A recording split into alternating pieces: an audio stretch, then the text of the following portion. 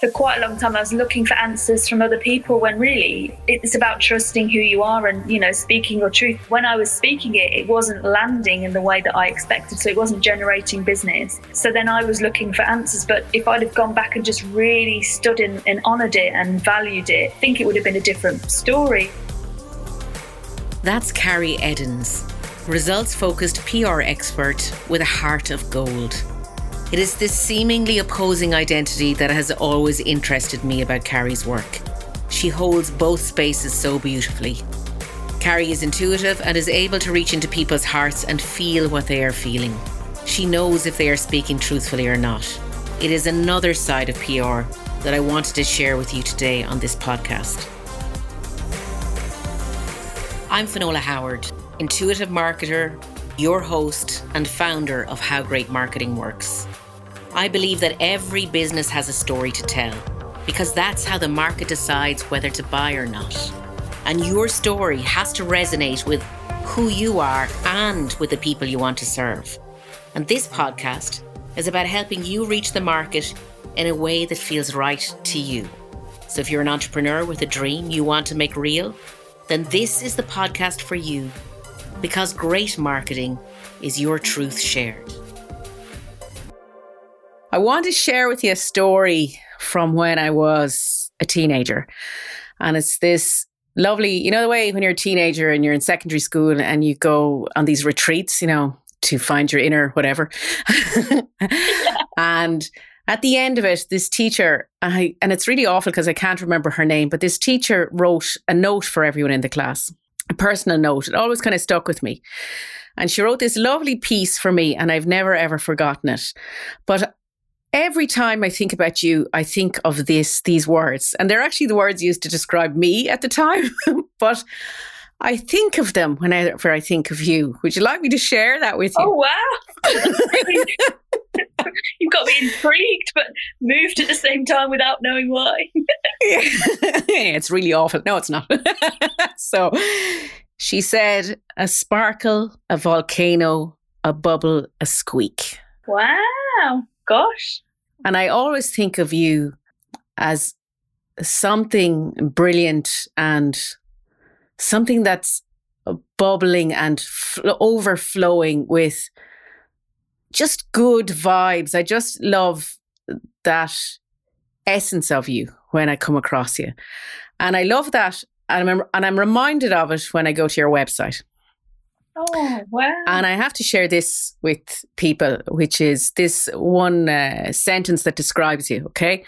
And so just for everybody here, so Carrie Eddins is a wonderful person in the PR space who's moving into another one at the moment, but known for PR, right? We'll talk about more in a second. But this must be the best way of explaining PR in the most positive and constructive way. And I'd love people to think of PR like this. And as she says, right, with her lovely wordsmithing, and I love wordsmithing, and she says, now she gets paid to reach into people's hearts for a living and to help people to express themselves fully and share their hearts with the world through their business. She gets paid to reach into people's hearts for a living. That's just, love it. Oh, you're making me cry. Yes, tick. We haven't even started, and I'm like, okay. I just love that because it's such a rare thing to find this beauty in people that just bubbles out. That's what I mean by bubbles. So there you go. You've left me speechless. I'm like, okay, I gotta give you a way in now. So the way in is this, that you told me this lovely story when we were preparing for this podcast, and it was the story of Carrie has this great name for her business, and she calls herself the Blondepreneur. And I would love, if you're okay with it, to share with everybody that little story that you told me last week. Yeah, sure. So I think it was probably around the mid noughties. I started doing online networking. So in Google groups, this was like pre-Twitter and things like that. And so I was going to some networking groups, and it was really like It was quite painful, to be fair. It was like white men in suits, really. And because I live in quite a conservative area in Worcestershire, so it was kind of, bless their hearts. But it was like they just couldn't sort of process me. So I'd rock up to these meetings and they were like, who are you, what do you do, and all this kind of stuff. And sometimes, because my dyslexia manifests, sometimes I have a short-term memory problem. So like they'd like introduce themselves and I'd just completely forget like what my name was, what I did, who they were. And it got to a point where I was just, I felt like I was being shamed by some of these people, even, overtly, covertly. It was kind of like they just couldn't get over that I couldn't remember these things. So one morning it must have been after 2006, because I'd been up on Twitter all night, like really like just going for it. I was a real early adopter of Twitter. And I rocked up to this meeting, like, at 7 o'clock in the morning. I've never been a morning person. I'm still not, to be fair. And so there we were, like, and you have your like 30-second or 60-second like elevator 60 pitch, seconds. don't you? Yeah. And then this guy goes, right, sure thing, Carrie, and I was like, oh, I'm sorry, I'm a bit blonded out. I've been up tweeting all night. I'm the blondepreneur. I'm entrepreneurial but very blonde. No question, too blonde. And they all just like nearly spat their tea out. It just sort of fell out of my brain.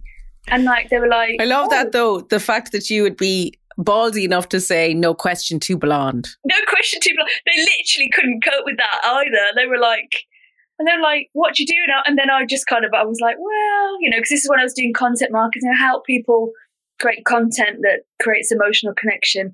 And at the time, people just didn't connect with that. But I didn't really care because I was like, oh, blondepreneur, that for me was like... But let's rewind a bit. You did content that, at that time, just at the very start of Twitter, that creates an emotional connection.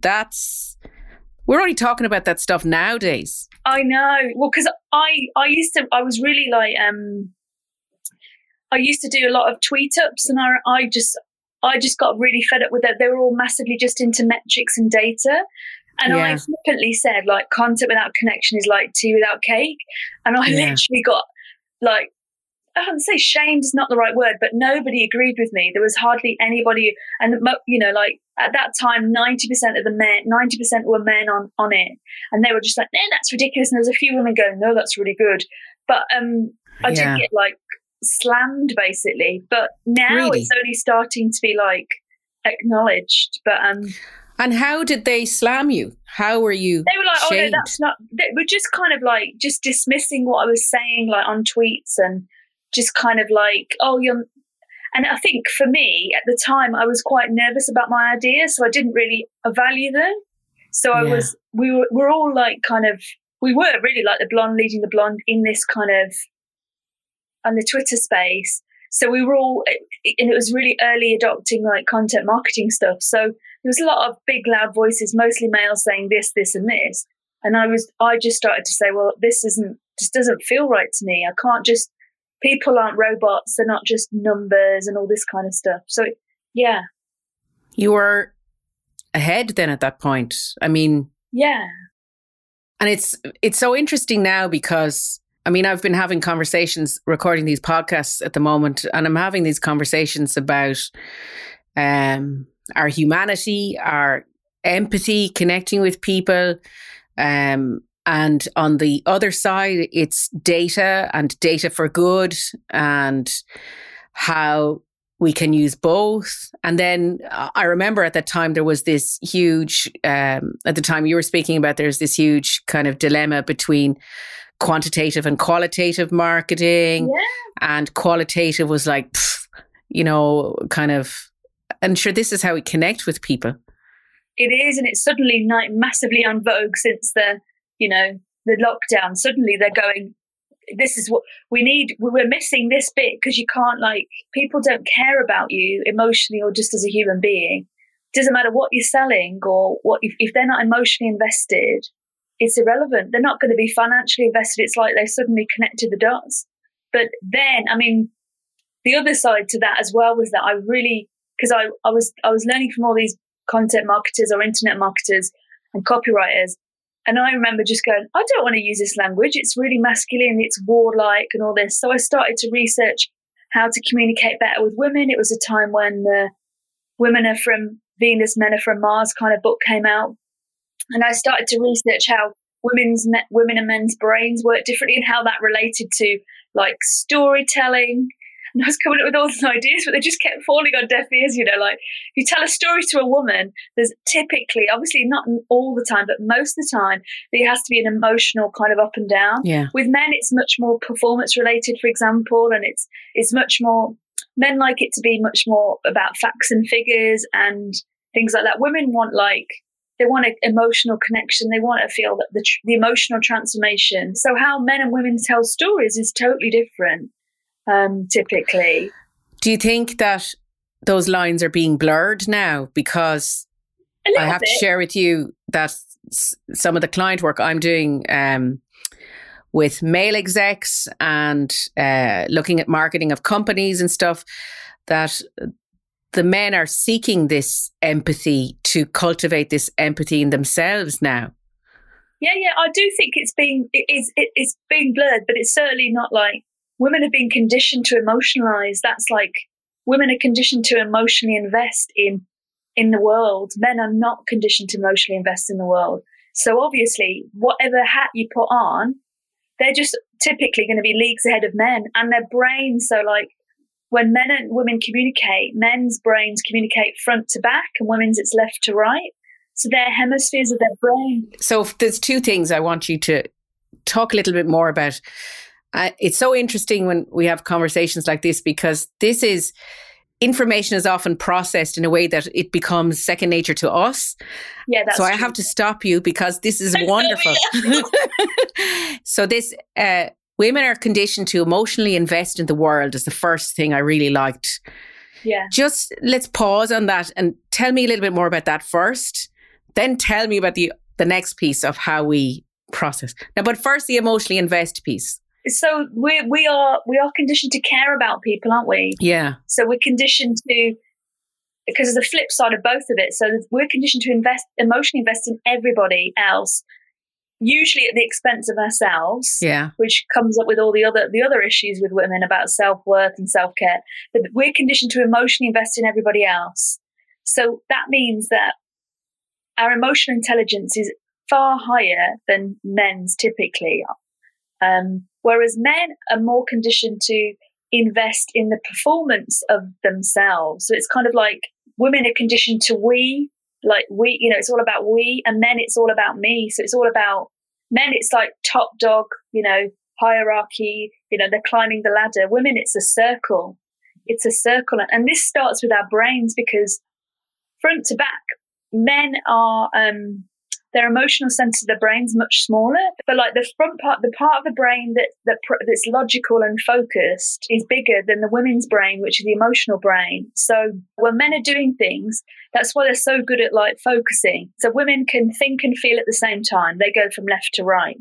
Whereas men, it goes front to back. And you can liken it to like women's brains are like the internet and men's brains are like a landline, because they literally can't think and feel at the same time. There's like data to back this up, whereas women can think and feel. So we can kind of have a conversation with a man talking about emotion and then go, oh, I think this. And they can't process it. Women do this all the time to each other. It's like very sophisticated levels of communication. I mean, there was some data that I remember, like women have to have 10,000 words a day and men get away with 2,000. If women don't communicate 10,000 words a day, and it clogs up their communication lines, then that's when they have to like talk or rant to one of their friends. Our processing capacity is way more higher and sophisticated than men's. When you tell a story, women want all the details, want you to go around the reeking. And even a woman's like thumbnail sketch or shorter version of a story is way longer than a man. A man just wants you to get to the point, typically, is always my caveat. And see, there's pros and cons for both sides. There's complete pros and cons. Yeah. There's total pros and cons for both, absolutely. Because women could just rant or just talk and not make a point, whereas men can make a point too soon. And not act. Yes. Because then I went into this whole thing about, I've got ideas debt. My friend talked about this. So then I went into this whole idea about the yin of business and like women like saying that just putting it in clean boxes. Women are like the yin of business and men are like the yang. So men have got the structure or the confidence, or they're good at facts and figures and metrics and data, whereas women are good at emotional connection, building relationships, empathizing, or, having compassion, all those kind of things. You need both. So women need to like yang up a bit and men need to yin up a bit. So it's balancing it. Yes. Because we like both, eh? We want to embrace, much as all the conversation we're having about balance in life, but it's even balancing this part of ourselves, Yeah. Oh, completely and utterly. Because it's like the women, we need to balance, a masculine and feminine side, men and women, I mean, you must speak to a lot of women as well. And they, often they just need to get structure. They need to have clear goals. They need to express and hold their masculine. Whereas some of them are too like fannying about and just talking and talking, not getting. I know I'm guilty of this. I'm like, well, yeah, okay, Whereas some of the men just have problems in communicating how they're feeling, empathizing, all these soft skills that women just do typically standing on their heads. I mean, it's yeah. Do you think consciousness about this? About our very nature can be a tool that we can use to help us grow our businesses better? Oh, yeah, completely. Yeah, absolutely. Yeah. And how do you think we should see? There's a danger often of women tend to find, in my experience, that there are this whole idea of networks that are female-led networks and male networks. Like male business networks were traditionally the golf course and women didn't have those. And then with the internet, we had Facebook groups, all that kind of stuff. And I'm always afraid of those networks because they're too skewed one direction or the other. And while it's really positive in certain networks, and even in like my mastermind last year was all women, and I worried for that, but I found that it made women feel safer that they could have that conversation and they wouldn't be shamed like you were shamed. But perhaps if we spoke about that stuff more and embraced both sides of the coin, that importance of more action from a female side, more focus, more all of that kind of direction, quantifiable part of it. And then on the male side, more empathy, more emotional intelligence. That if we kind of left the stuff at the door with openness in those environments, both sides would perform better, Oh, I know. I mean, I do agree. But I mean, I suppose this is a vague masculine side coming out. Like the data for women to speak their truth in any area of the world, in any role, is so stacked against them that they need these safe spaces. Yeah. It's kind of like, I get what you're saying, but I just feel, I think women are just so used to being shamed or undermined by men that they need these safe spaces. But you're right, these safe spaces do need to have sometimes a bit more structure and a bit more kind of get them through things. But often it's just, I found, particularly in groups and things that I've been in with other women, they just need that safe space to vent and just process things, and then the support comes. But it's often just giving a voice to what's going on for them. The other thing that I found very curious is I started, we're all Netflixing away. I started looking at programs to understand what my son, age 12, was facing. And I looked at and also I was having a bit of a break too. Let's confess. And I watched two things. One was called The Bold Type, which is for millennials. Yeah, I've heard of it. And the other one, because it's interesting, because it was for a magazine, it's my light relief, but also is kind of, watching it, just thinking about what lies ahead and all the rest of it. But what shocked me, which with the actresses and with that capturing a moment in time with a program on TV or on Netflix or whatever, was that what was being discussed about women's voice, women's truth, was what we faced 20, 30, 50, 60 years ago. It's the same stuff. And that kind of shocked me, that millennial women are still struggling against that whole patriarchy phenomenon, that they're still struggling with expressing their own truth. There was also another silly 12-year-old TV program that I watched after that. And there was, I can't remember the name of it, but it was the head guy of the football team, American, right? Competing with the head of the soccer team, girl.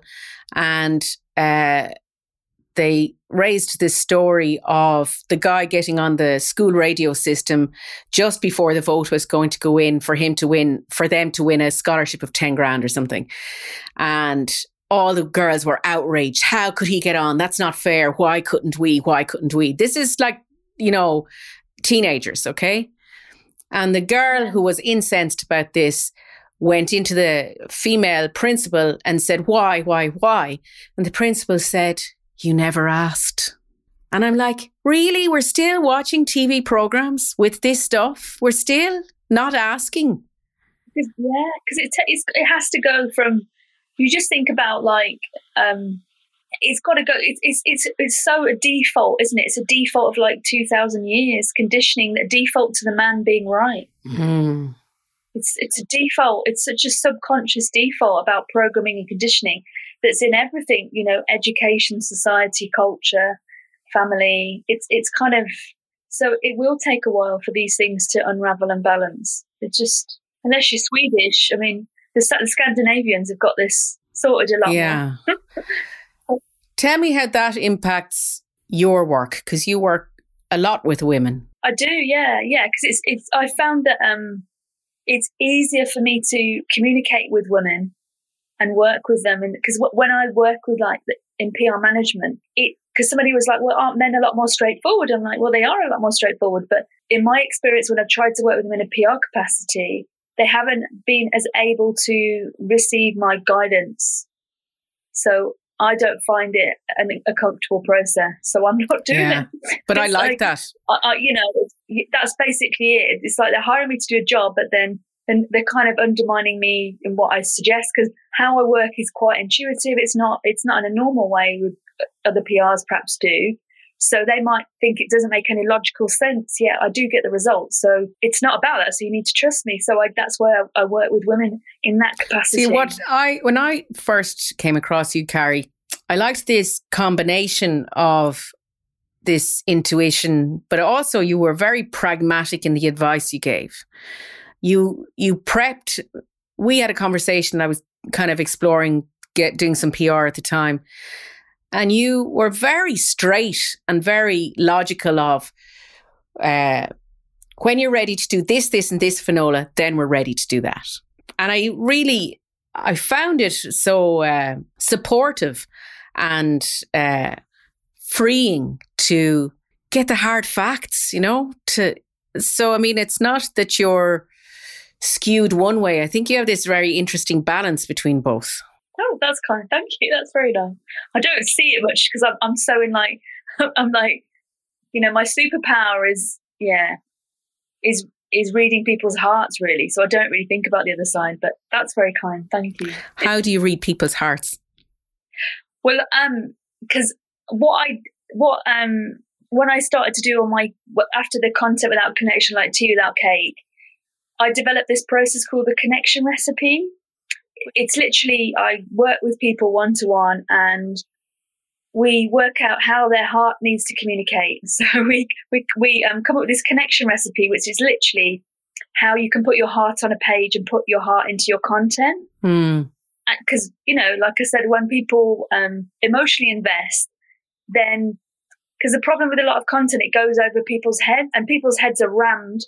So if you create content that emotionally connects, then it goes to their hearts, bypasses the brain, goes into the heart, and they start to emotionally invest. They start to care about your content. They start to go, oh, I'm looking forward to it. Oh, I'm going to read it. I'm going to pay attention. I'm going to comment.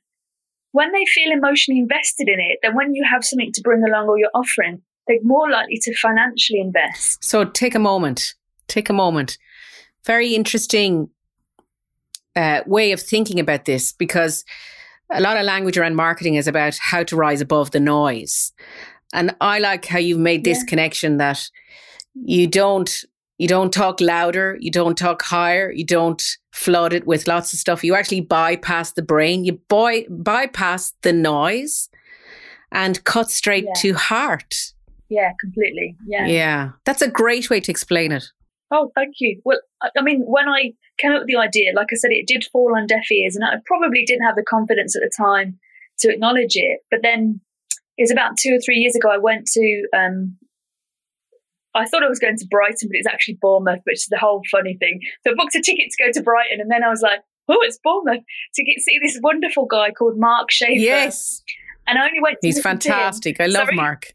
He's wonderful. Oh my God, I love them. And I just wanted to hear him speak about his latest book at the time. And it's still a joy, the memory now. But I told him about it, and he was like, Carrie, that's brilliant. And he was so encouraging. Do you know, he couldn't have been a better speaker. I would have paid even more to go and see. It didn't cost me much to actually attend the event. I mean, it was more in train travel, but I was just like, he was just awesome. He was probably one of the best speakers I've ever heard. And the way he explained things, and he was very grounded and humble and empathetic to everybody. I mean, he was just wonderful. I was quite blown away by how wonderful he was. And I told him about my idea, and he's like, no, that's really good. So he kind of encouraged me to bring it out to play, because I'd kind of hidden it in the shadows. Yeah. But it's what a lot of entrepreneurs do. This is why when I'm working with clients or speaking about this stuff, I always say there's 3 core challenges that every business faces. And the first one is identity. And until you step fully and more in a very present sense into who you are and your truth, I always talk about your truth told, then things open. Yeah, exactly. And I think, my blind spot is that because I couldn't see myself in other people, I suppose I sort of dismissed that. So then I was looking for quite a long time, I was looking for answers from other people, when really it's about trusting who you are and, speaking your truth. But if, when I was speaking it wasn't landing in the way that I expected. So it wasn't generating business. So then I was looking for answers. But if I'd have gone back and just really stood in and honoured it and valued it, I think it would have been a different story. But because I think for me, it was so much of it was just like I couldn't see anybody doing anything similar, and so I kind of was like, oh, I don't want to be a lone wolf. Do you know what I mean? Whereas now I don't care. I'm just kind of like, well, I'm actually just going to do it, and the right people. I trust that the right people will show up. It requires bravery. It requires a lot of bravery. Yeah, definitely, it does. And I see this a lot. I see people testing the waters of going light on an idea, like, light on their heart, light on their passion, because they don't see anyone else doing it. So you have evidence of that now as well, because when you go light on it, if you don't go all in, it's even harkens to that idea of fail fast so you can move on to the next one but actually you don't fail if you absolutely step into your truth. Like if we work off the basis that every one of us is unique, then we have to be us. Yeah. Yeah, definitely. Yeah. What would you say to your younger self? That lovely question.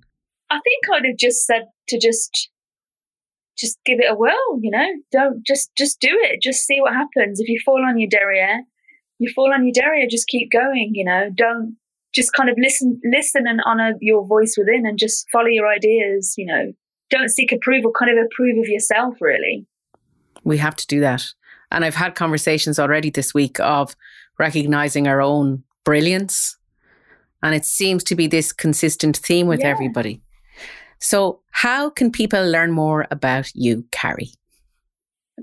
They could go to theblondpreneur.com. Love it. Or they can find me on Twitter at blondpreneur, where I'm usually hanging out at some point in the day.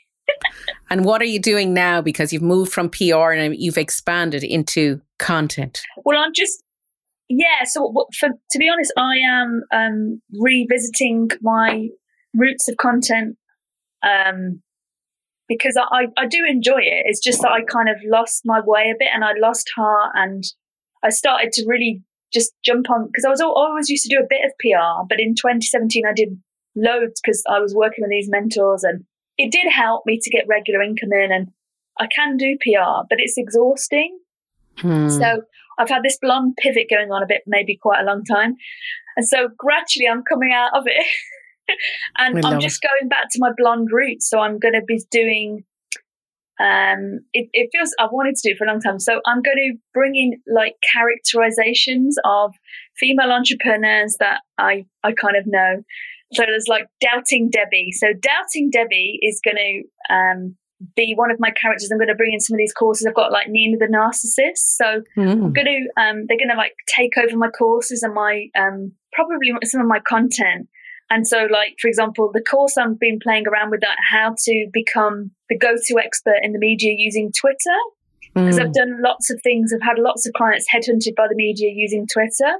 And so I'm going to have like Nina the Narcissist and Doubting Debbie present it, because I know loads of people who are like loads of women who are doubting Debbie. They're like, well, if I just get another book or another testimonial, then I'll be okay. And so kind of going through that psychology. But then I equally know a lot of female entrepreneurs who really perhaps aren't the best person for the job or to be the best person in the media. It's just that they're just shouting the loudest. They're just literally putting themselves in the ring.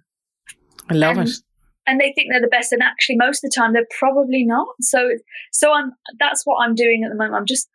And that brings me joy, because also I'm gonna bring out like some like Nina the Narcissist mugs, because Doubting Debbie need to channel their Nina the Narcissist, and then Nina the Narcissist needs to be a bit more Doubting Debbie. You know, there's I like love Anna, it. the astrologer, Lazy Lucy. There's quite a few rebellious Rita. You know, and I'm going to like go into the whole, because I had a drama coach last year, an acting coach rather, and I'm going to work with her, and we're going to develop all these roles. Just for me, it'll be entertaining as well, and for other people, it'll just be very funny. And we need more creativity. I love that. That's your solution. Yeah, so that's what I'm going to do, and I'm just gradually building up the courage to do it. And like even all my other ideas I talked about, you know, like the inner business or the connection recipe, I'm going to bring in the characters to help you do that. So they'll be like, yeah, because it'll just be more fun. It's just a bit boring, a lot of stuff at the moment. I love it. I love it. We need that. We need more fun. Thank you so much for joining me. Well, thank you for having me. I'm really honoured, and it's been fascinating. I always love talking to you, Fiona. It's always wonderful. It's always very fascinating. We're always like, oh, so like a really wonderful synergy that comes out in our conversations, isn't there? So I love it. I love it. Thank you so much, and we shall talk to you soon. Oh, thank you as well. I'm very grateful. I hope you enjoyed that episode. And if you'd like to find out more about Carrie, check out her website at theblondepreneur.com, which is spelled TheBlondepreneur.com, and her social media accounts of the same name.